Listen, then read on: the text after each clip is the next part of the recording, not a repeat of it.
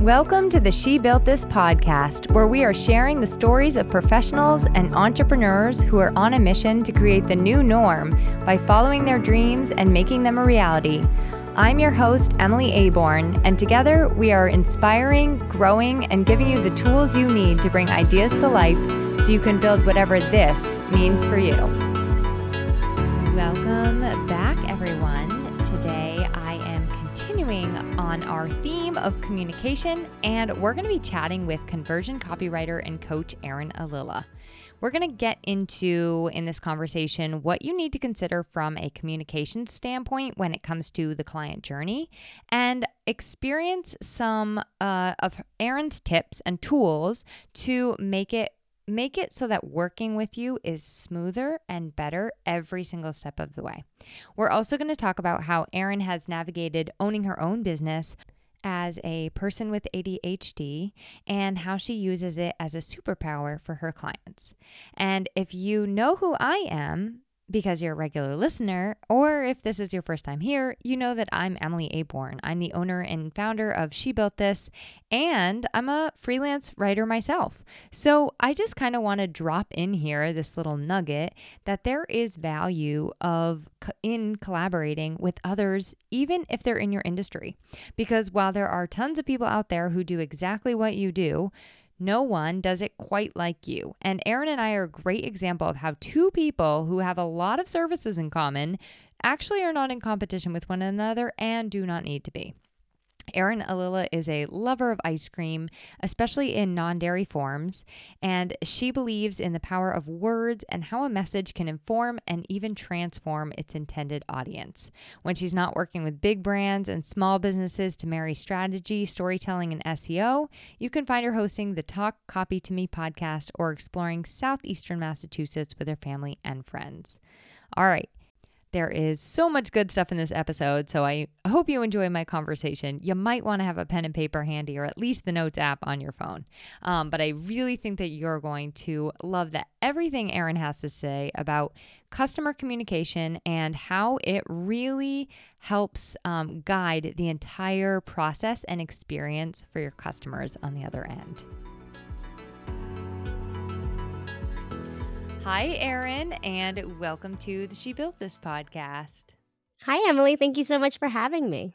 Yeah, I am very excited. This is going to be like a nerd fest, I feel. I'm here for that. Based on the story you just told me about the local library, I'm like, okay, we are going to get along great, and this is going to be very nerdy. Yeah, how long do we have on this today? Do we have a few hours for this podcast, or are we just talking for a short time? Because we can make it last hours. Yeah, exactly. Let's take all the time we need, and we'll just see what happens. There might be a part 1 and part 2. All right, so I read your bio before you joined us, but I love to hear in your own words, like who you are, what you do, maybe like, what you wanted to be when you grew up, stuff like that. Like tell us all the fun stuff that brought you to where you are today. Oh, absolutely. What a fun question. So when I was younger, I wanted to be everything when I grew up. You name a job and I was there for it. I was raised in the Catholic Church, and I went to a Catholic school as a young child, so I thought that I would grow up and be a priest. And I was really, you should have probably known I was a feminist at an early age without knowing what feminism was, because I was so insulted that there were no female priests. And I would regularly talk about that with like my third grade teacher, who just was not there for this conversation in any way, shape, or form. But I was just assumed, because like I thought like, well, hey, if I believe, like, why not give me the job? I'm definitely convincing and I can speak in front of an audience well, but nope. So that just didn't go my plan, which is totally okay. am very glad I'm not a priest at this point in my life. But I just remember being like an elementary school child who was like completely livid at the idea that one of my not one of my teachers, but like the entire religion wanted to hold me down. And I knew it. Like, I didn't know what feminism was, and I didn't really know that, like, I was going to grow up and just have very strong feelings about these things. But at the time I was like, this is ridiculous. Let me talk to your superiors, because something has to change here. I mean, hopefully you got a word in with him, so. Yeah. No, unfortunately not. I mean, as you can tell, things still haven't changed in the Catholic Church. But in truth, I was just a very multi-passionate kid who, was raised by great parents who really helped me believe that I could do mostly anything I put my mind to. One of the things I really wanted to do was to write and to teach like my entire life. I wrote stories before I could write. My mom would just write the words down for me. I would draw the pictures. Went to school in my undergrad knowing I wanted to teach and write, and then got my graduate degree in creative writing as well, thinking that I would teach in colleges. And it is very hard to both get college teaching jobs and then make a living from those college teaching jobs unless you're tenured. So after graduating with my MFA, I've always loved marketing. It was something that I minored in my undergraduate career, and I started working for some big brands who needed help with content and transitioned over to copywriting because I at the time was just entering the online world of small business ownership and realized how difficult it is to wear 517 hats as a small business owner, specifically a solopreneur. And I really just wanted to help people who were in similar situations as I was, meaning like, online business owners who just didn't know how to market their own stuff or were not strong copywriters, to create websites and additional content that would really help get them in front of their ideal audience.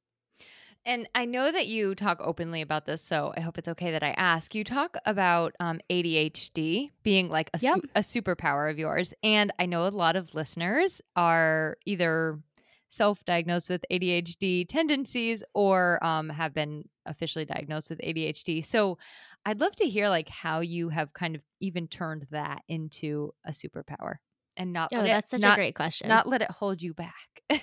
Yeah, no, that's a great question. And in all honesty, I am the most transparent, open book. It's like a value of my life and my business to just be, honest and open and transparent. So you can ask me anything on this conversation, Emily, and I will answer it. I promise. As for ADHD, I was diagnosed later on in life. I was in my late 20s probably when I was diagnosed, and it just made a lot of sense. Females are diagnosed in a lower rate than boys and men because when like all of the what's I guess diagnoses tools for ADHD came out, they were all really focused on young boys and how they presented, and often females present very differently. So unfortunately, females get underdiagnosed. And for me in particular, I wasn't hyperactive. It was more of a mental thing. Like I suffer from a lot of brain fog, or in certain instances, a type of memory recollection. And I was excited to get diagnosed because I am the full believer that the more we know about ourselves, the better we're able to approach life in general. I, at the time, I think it was nice to get diagnosed because I was struggling in general. And I felt like, here I am, a smart individual, like a motivated individual, but like, I'm just struggling. Like I feel like I was like, have you ever seen those carousels like in Martha's Vineyard, let's say maybe where you go around and around and you keep reaching for like the it's not like a gold ring, but some type of a ring and you can collect it if you're on the carousel. That's how my brain felt. Like my thoughts were just circling and I knew what my thoughts were, but I couldn't collect that little token of a thought and use it well. So that was my history of ADHD. I was able to go on medicine for a while, which was immensely helpful. And doing that really helped me determine the skills that worked well for me, and then how to create strategies in my life for the things that I struggled with. For the longest time, I was off ADHD medicine. So it's been really nice to be a person who is diagnosed, understands them well, and having long periods of being both on medicine and off medicine to know how that helps. But in regards to a superpower, I think, ADHD or any other type of diagnosis, whether it's physical or mental, I think that we can look at the what's presented to us and determine how to use it to us and use it in our own best interest, or like I said, the skills that we need to learn to adjust to make ourselves present differently. So one thing about ADHD that people often don't know is that you have a hyper focus for certain things on ADHD. And for me in particular, one of the ways that presents is things like strategy or ideation. I can sit there for hours and hours and hours and hours at a time coming up with plans, doing some like research. So in my case, it'll be like voice voice of client research or SEO research, developing entire content plans for my clients. And I can do it with like really barely any thought. Like it doesn't tax me. It's just like exciting. And like I said, it's hyper focused. So I'm just in the zone and I am enjoying every second of it. So that's where I would say it's my superpower, is that I'm able to open more of a like creative brain and really dive deep into it. Whereas I think it's a struggle for for neuro, what is it? I'm neurodiverse, so like neurotypical. Yeah, for neurotypical people might have a harder time doing those things that I'm able to do. And then for the things that I struggle with, I've just learned, how to develop the systems to make it easier on myself, so that way I can spend more time in my zone of genius and less time in the areas where I struggle. Yeah, I love that. And I think even a quote unquote neurotypical person, which I'm not even sure those really exist anymore, but even a neurotypical person, it's like we can learn the things, the systems, and the tools that spark creativity and inspiration and set us up for those situations where we work best and use them as our superpower. So, like, no matter what your hang up is, I feel like, and not calling things hang ups, I don't know if that's right. No, I know what you mean though. Oh, No okay. matter what you're struggling Yeah, with. yeah, yeah. You can use that to, like, I think, unlock another layer of creativity if you really use it wisely. Yep, absolutely. And again, like you said, the things that you don't, you just develop those systems. Like for me in particular, one of the ways that I would struggle is all of the tiny minutia of client management. Like a client experience is like a huge part of my business and something I've researched heavily and wrote heavily about throughout the years. So I always aim to have like exceed expectations. But little things such as like sending an email at a specific time, or maybe like messaging before an invoice is due as a reminder.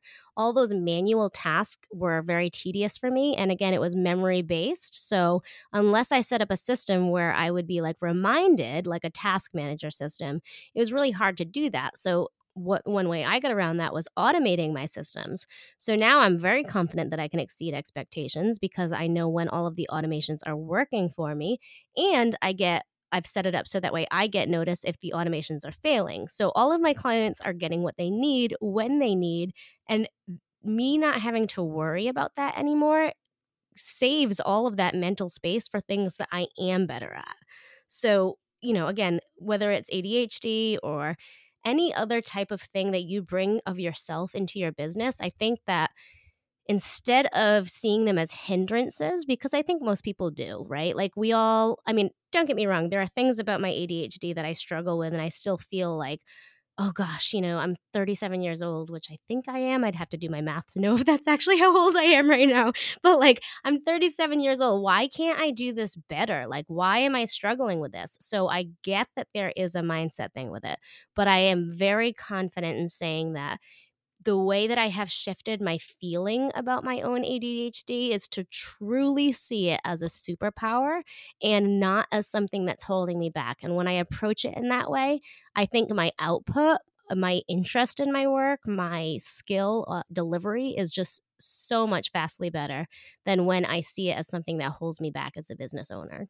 I think you probably couldn't have set me up better for kind of like where I want the conversation to go. So, Yes. I think I really want to talk about like this whole client experience, and in my opinion and my view, and I'm always saying this to my clients, like, your content is part of the customer experience, because that's also how they're like interacting with you throughout the process, from the time they Yes. hit your website or your social media or read your blog through the end.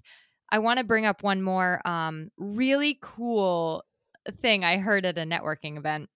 This woman named Emily Nichols, she said, "Hey, wouldn't it be fun if at a networking event, instead of just like the small talk and like talking about the weather and stuff like that, we made it a little bit more of like a getting to know your client onboarding processes of each other, so that Yeah. when you go to refer somebody, you know that that person has like a really good onboarding process in place." And I was like, okay, I love this, and this needs to be a whole conversation amongst like peer-to-peer business owners, and so I said, I'm going to bring this to my conversation with Erin. And we're off. So, Yes. but yeah. No, I have such a valuable point to make to that. I'm so glad that you shared that with me. One thing I feel like, so I've already told you my basic history of my education, my experience. I should basically say before starting my business about 6 years ago, I was just traditionally employed, working in administrative type jobs, higher level. So I get the world of business, but I was never ever trained on how to own a business. So even though I have owned my business for 6 years now, I will tell anyone, like, sometimes I feel like I have no clue what I'm doing.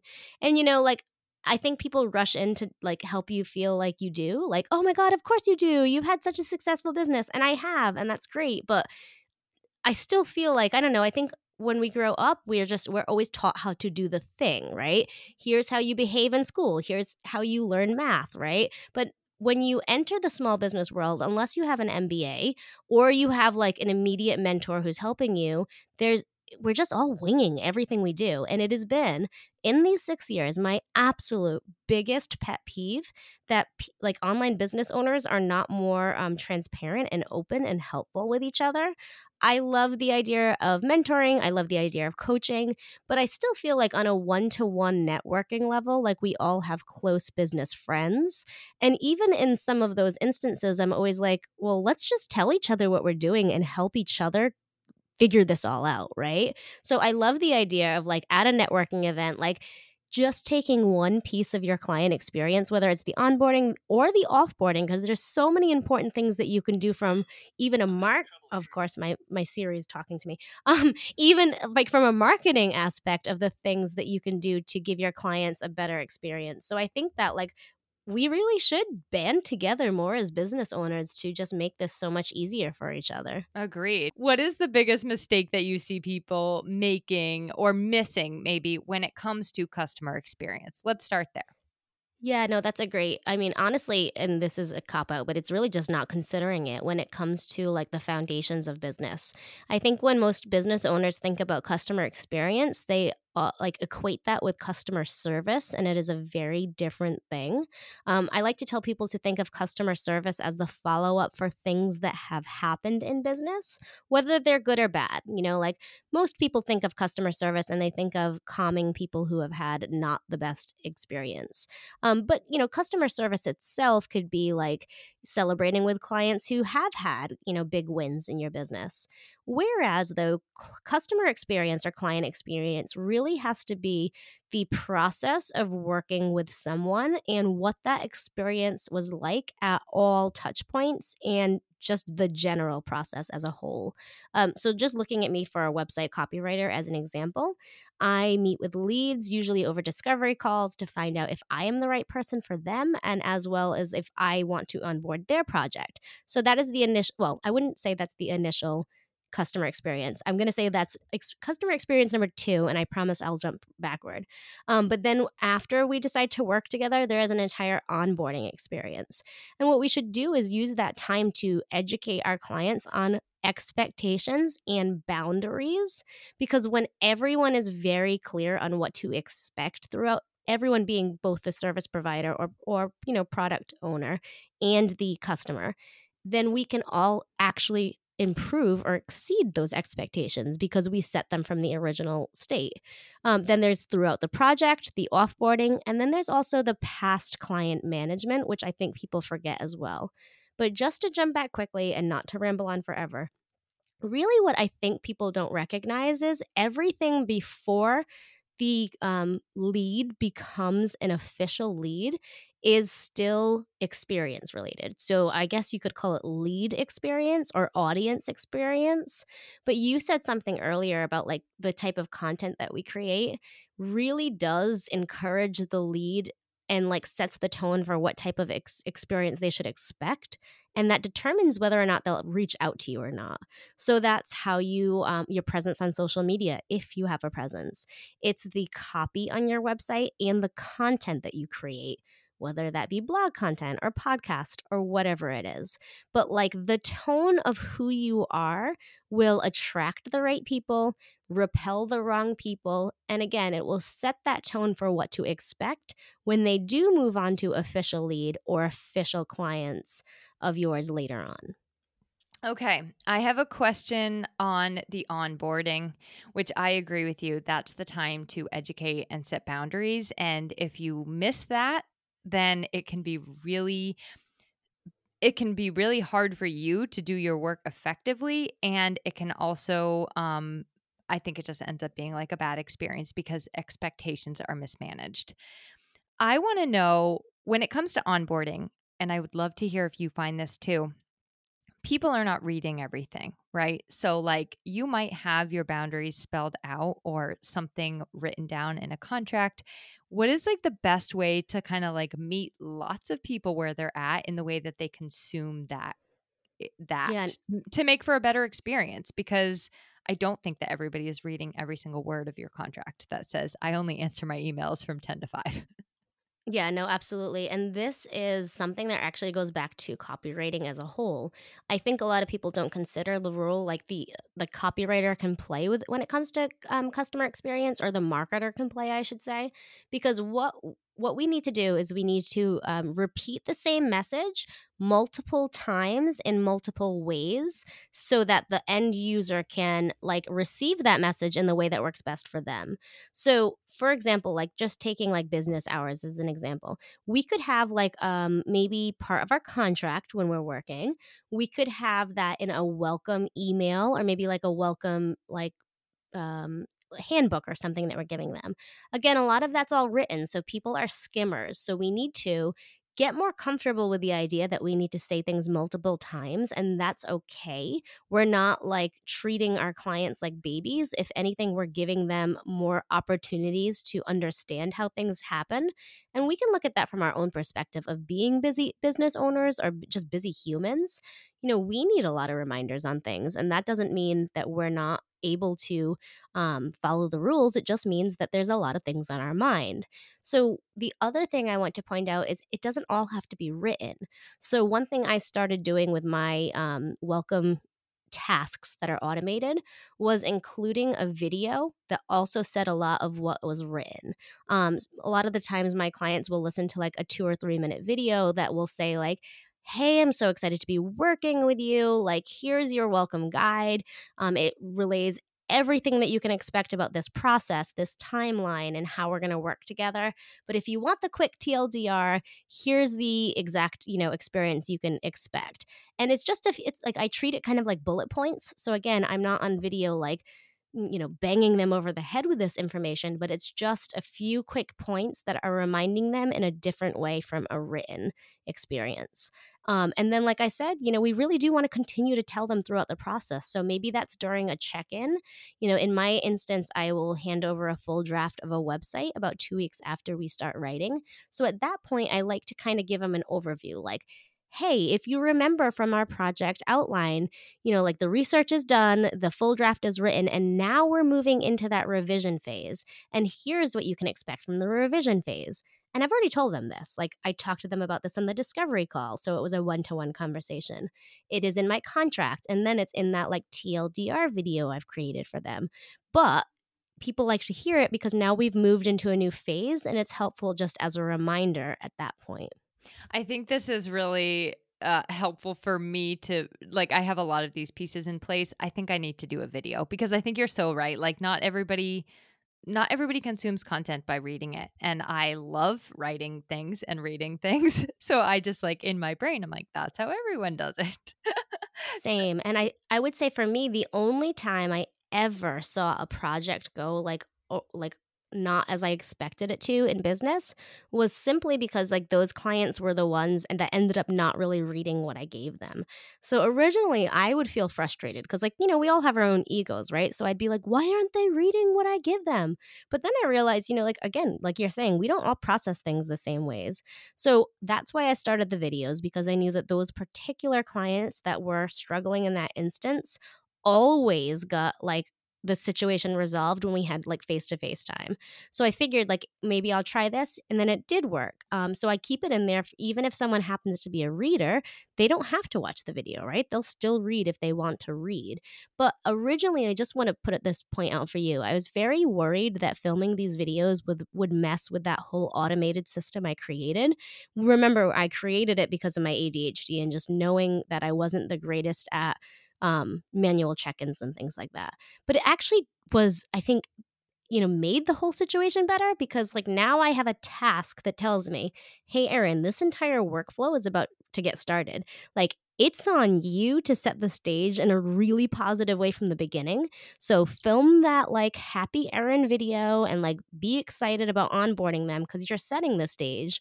And I think just looking at it from that perspective, like now I feel encouraged. Like I don't feel like, oh my gosh, this is a task. What if I forget this task? It's a task, but it's also like, again, setting the stage for like a great like potential business friendship that I'm creating with the people that I work with. Yeah, I love it. And then I want to touch back to the past client management too, because I think that's something that we don't consider enough, and I'd love to hear your take on that. Yeah, no, that is such a great. I'm glad you brought me back there. So, most people, when they think of past clients, or like the end of projects, they always just think of that immediate onboarding phase. But really, our client journeys for many business can be cyclical. And even if they don't come back to work with you, like as a service provider, um, nurturing that relationship helps them to be cheerleaders for your business. Whether it be like they're giving you testimonials or maybe like just checking in on you socially, or whether it be that like you're always present on top of mind, so that when someone says, hey, I need an X service provider, they automatically think of you and they are encouraged to refer clients back to you. So the way that we can approach past client management is to, if you're automating things, set up reminder emails that have like an approval for, so that way you can personalize them, that go out at like different checkpoints. So for my clients, as an example, I will offboard my website clients and then they immediately go into the web designer project phase, which means their websites don't go live the second that I send them their copy. So I will usually check in with them about like a month to a month and a half after working with them, just to see if they need any help during that end of design phase. Meaning, like, I can jump in, look at the design, give any recommendations if I'm noticing that the message is changed based on how the design's created. Another reminder that I'll have will be like 2 to 3 months, and I set that absolutely on approval, just because if they haven't alerted me that their website is live, I want to check in because I want to celebrate my clients. One for a selfless way of just enjoying the work with them, and one from a selfish way of wanting to write a case study about our work together. I obviously need their new website to do that. Moving forward, when it comes to more of a like complete nurturing relationship, let's say, and this timeline really is not determined by any specific reason, it is just guessed at. So you might need to guess at it for your own business. But maybe it's like 9 months later, I check in to just see, like, how are you doing? Like, do you need any help? Here are the ways that I've worked with other clients after a website have launched. Maybe that's something we can do together. Maybe like 4 months after that, I'll do another check in to just be like, just thinking of you. Like, if you need any help, let me know. If not, maybe you have someone in your network. I'm always happy to help them with their copywriting needs. And even those checkpoints that I've just mentioned, they are more sales specific. I'm literally, you can just check in and be like, hey, you're on my mind. How's things going with you? I hope it was well, because I just loved working with you. Because it's fine to check in with clients. And I think a lot of the times people feel like they're nagging like you're nagging your clients if you check in with them when the project is done. But I mean, that would be weird, right? Like, if you had someone come to your house to provide a quick service, let's say someone skim coated your walls, you might not necessarily want to check in with them or have them check in with you to be like, hey, you still drinking that flavor of coffee you used to share with me? Because you haven't developed that relationship, let's say. But like, if you have someone check in with you and like they knew that after skim coating the walls, you were also going to be like wanting someone to help you paint them, or you were going to need someone to, I don't know, help you with carpets or like an interior designer. Maybe they could just touch base and say like, hey, did you find a designer yet? I know this person. I work with them. Like I absolutely recommend them and I'd be happy to introduce you to. Like that's just like a nice way to continue to nurture the relationship you have with that client and to potentially introduce them to new people. So I think it's just like try to figure out the ways that you can be of service and continue the relationship, whether it's to benefit you or to benefit them. All right. Do you on your website recommend having, like, I've heard this go both ways. Do you recommend having a my process page or your whole process like written out on your website? How would you recommend we kind of like start thinking about that? Yeah, that's a great question. So I think I always joke with people, or at least I have been joking later, that if I chose to get buried, I would want my tombstone to say 2 words because I feel like that is all that I say over and over and over again in business. And those 2 words are it depends. So I promise that when I say them, not copping out, I can explain the answer to that. There's really a 3-tier approach to like including processes. And it's dependent on your business and the offerings that you have for your business. Now, let's just say you were a wedding photographer and you only did weddings. Like you didn't do families, you didn't do individual portraits, branding, anything like that. I would recommend having a full process on your website so that way the people who are reviewing you can ask you less questions. Because what I found when working with the photographers that I've worked with, and being a former bride, even though it's been a while, what happens in the wedding industry is you, as the consumer, have to research so many people and then keep track of the potential vendors you'd like to work with. But so many vendors um, have you contact them before they give you any information about your business. Whereas there's a smaller bucket of vendors that do share information. Now, what happens is if you, as the consumer, find those vendors and you're like, okay, Joe does this, Sarah does that, Michael does this, all of those other people that are putting up like a non-paid paid wall of having to share information, they're going to just get forgotten about because there are photographers that they are considering working with who are upfront and open about things. And I mean, I can see pricing being one of those things that potentially might get hidden just because of the industry. But in the situation of like, they want to know what it's like to work with you because your competition is vast. So if you can show what it's like to work with you in a field like that, where you're already competing against so many other people, and you only have that one offer, then absolutely create a process page because it will get reviewed.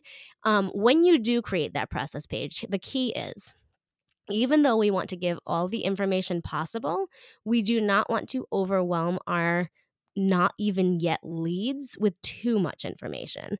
So keep it around what the consumer is considering before like getting in touch with you to work with you. Like maybe it's timeline. How many hours are you at a wedding? When do you start? Like, is it like in the morning when the brides are getting ready, or do you just jump in at the ceremony itself? Like all of those things should be put on a process page, as well as an overall project timeline. Like, do you do engagements? Well, that obviously comes before the wedding day.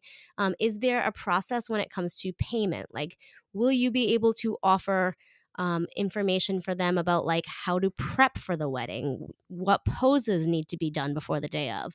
So that can all go on the process page because it will give them the immediate information they need to know how you work. But save all of the like minute details, like I will check in with you 2 days before to make sure you handed this in. Like, sure, like you can tell them that later, but like tell them like the key touch points on that one process page. Okay. Option number 2 is if you have more than one offer, then do not put a process page because it will be very confusing. I guarantee all of those offers do not have the exact same process.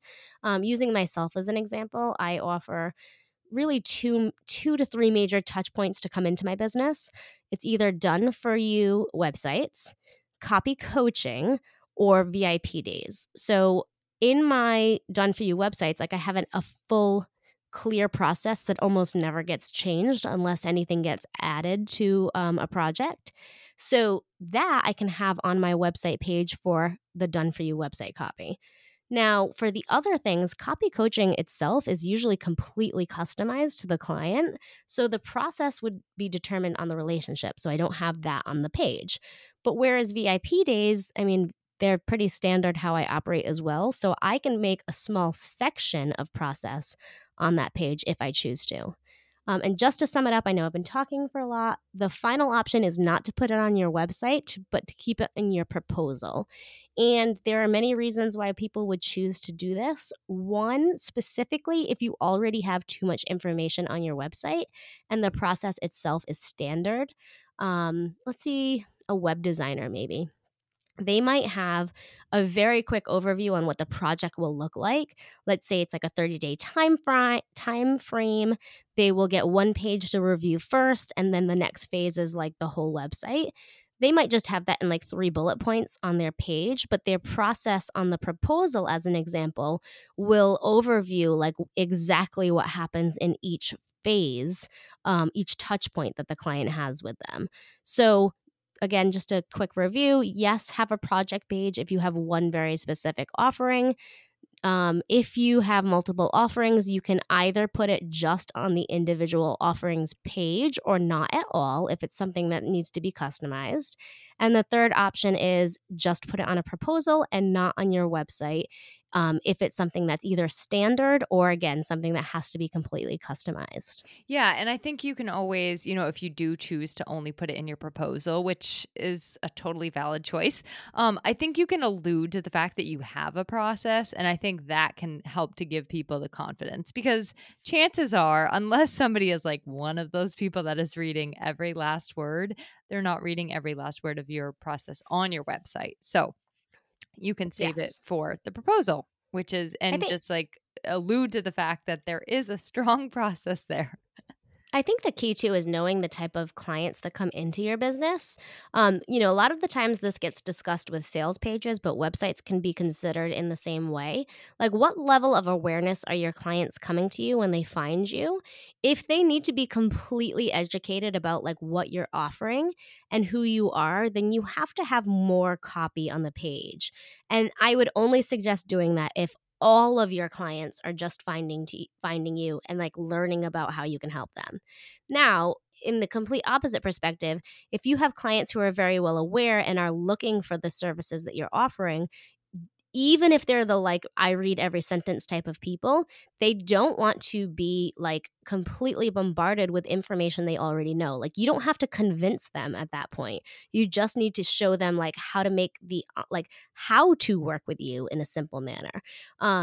Because if you then give just way too much information, what you're doing is you're overwhelming them at that point. And they're not going to reach out simply because they feel like, well, this person, if like I can't make it through her page, like, yes, I know I need her services, but if I can't even like make it through this web page without feeling like she is just educating me on everything I already know, then what will it be like to work with her? Is she going to like completely like go round and around and around when I just need something to be done? Like that's how they're going to look at too much information. So knowing the type of level of awareness your client has and level of readiness to purchase can help you make those decisions on what you include on the page. Yeah, and so I love this as just like a full picture of the client experience starting on in your copy on your website. If I just want to ask you like one more question before we do the roundup. If you could say, all right, here's one thing to go look at your website and implement right away when it comes to considering user experience, what would that be? Oh, that is a great question. I would say make sure that you're talking to your clients themselves on your website and not talking about yourself and your business. And there are ways that we can check this on every single page of your site. Just one that seems obvious is your About page. And I always rant on this. Like, your About page is not about you, it is about showing the person, like your audience, that you are the right person to help them with whatever it is that they're seeking. So, yes, of course, you need to introduce yourself. Of course, you need to share your merit badges. Of course, you need to share like that you understand current situation, and that you have the tools or the skills to take them from that situation to wherever they need to go. But a lot of people on their about page will have like it immediately start and it's like about Erin, about Emily. And that is the absolute opposite of what you should do. What you should do is speak directly to them. Like, like let's pretend it's that just web copy as an example. Like, you need a site and you just don't know what to write. Like, again, super general, corny headline. But instead of saying like about Erin, like I could say that. And then my immediate follow up is like, great news. You don't have to know what to write. I can write it for you. I'm Erin. I do XYZ. Here's my experience. Here's my education. This is exactly why you should hire me. And then if we look at every page of our website and we do that quickly, like, am I speaking to my client on my homepage? Am I directing them to where they need to go on my homepage so that way they can work through my site? Because I'd say that was the last real customer or lead experience that we haven't really discussed, is your website should really like direct your client to the place that they need to be. For some audience members, it could be just to consume more content from you. So maybe a podcast page or a blog page. But for other people, it could say like, are you, like in my case, are you looking for done for you website copy? Cool. Let's go to this page where I can tell you more about it. But if you look at every page and you think to yourself, like, if I am the consumer, if I am my audience member and I'm reading this, do I feel like this service provider, which is technically you, do I feel like they're speaking to me? Do I feel like they're acknowledging where I am and what I need? And if the answer to that is no, then those are the things that you should start making adjustments on, so that way you can build a better connection immediately with the audience. And if you do that, it not only makes the entire sales process so much easier because you were clear, concise, you spoke to them, but it also really starts that client relationship on such a solid like standing because they trust you. Before they work with you, they know that like you understand where they are at and that you're able to get them to where they want to be. Yeah. So I want you to share at the end, if somebody can't figure that out for themselves, how you can help them with that. But let's do a quick rapid roundup. What was the last thing that I hope you're ready for these. Are you ready for these? No, I don't know, but I really like to be unready. I feel like that's when you get the most exciting answers. Okay. So I'm just shoot at me, Emily. Give me everything you got. Okay, what was the last thing you Googled? Oh, what was the last thing I Googled? I think it was about pet abandonment. And I will preface this by saying I write for 2 large dog brands. And one of the pieces of content that I am writing is literally about like what to do in the instance of like if your family member abandons a pet. But I would like to point out here that I watch a lot of like true crime TV, so I am always constantly wondering what it would be like to have like my Google search like subpoenaed, because it is the most outrageously weird type of Google search. I feel like I am just one of the 1% of the weirdest Google searches in the world, because again, ADHD, a lot of thoughts go through my mind at all times, and I need to know the answer to them. Like, I don't know if that's part of ADHD or just part of my personality, but like, if I am curious about like who created the stapler, I will need to stop what I'm doing to find out who created the stapler and for what reason did they create the stapler. So all day long, I am searching both personal and professional things, and it's a weird bunch of things that I'm searching. Mine's a weird bunch too. And I think it would be fun to like do a little deep dive into people's Google searches someday. Yeah. But although I write for some very interesting people and I'm like, I have to Google some weird stuff. All right. What is your favorite afternoon pick me up if you're feeling like the 2:00 slump? Okay. So I would love to, I don't feel like this is the best, I don't think I have one, but I can say why. I have 1 child home with me, 2 children at school, and I work full time out of my house with no childcare. So my days are very like, broken up. So I think the reason I don't have an afternoon slump is simply because like it's like every 15 minutes something new changes. So I would say right now my afternoon pick me up is just the fact that my schedule is like interrupted so often. If like it's forced on me, let's say. So like when I think afternoon pick me up, I think, okay, well that's probably around the time I have to get Caroline off the bus. So I can take a little bit of a break from work at that point, check out what she has for homework, like encourage her or help her to like get her set up for school.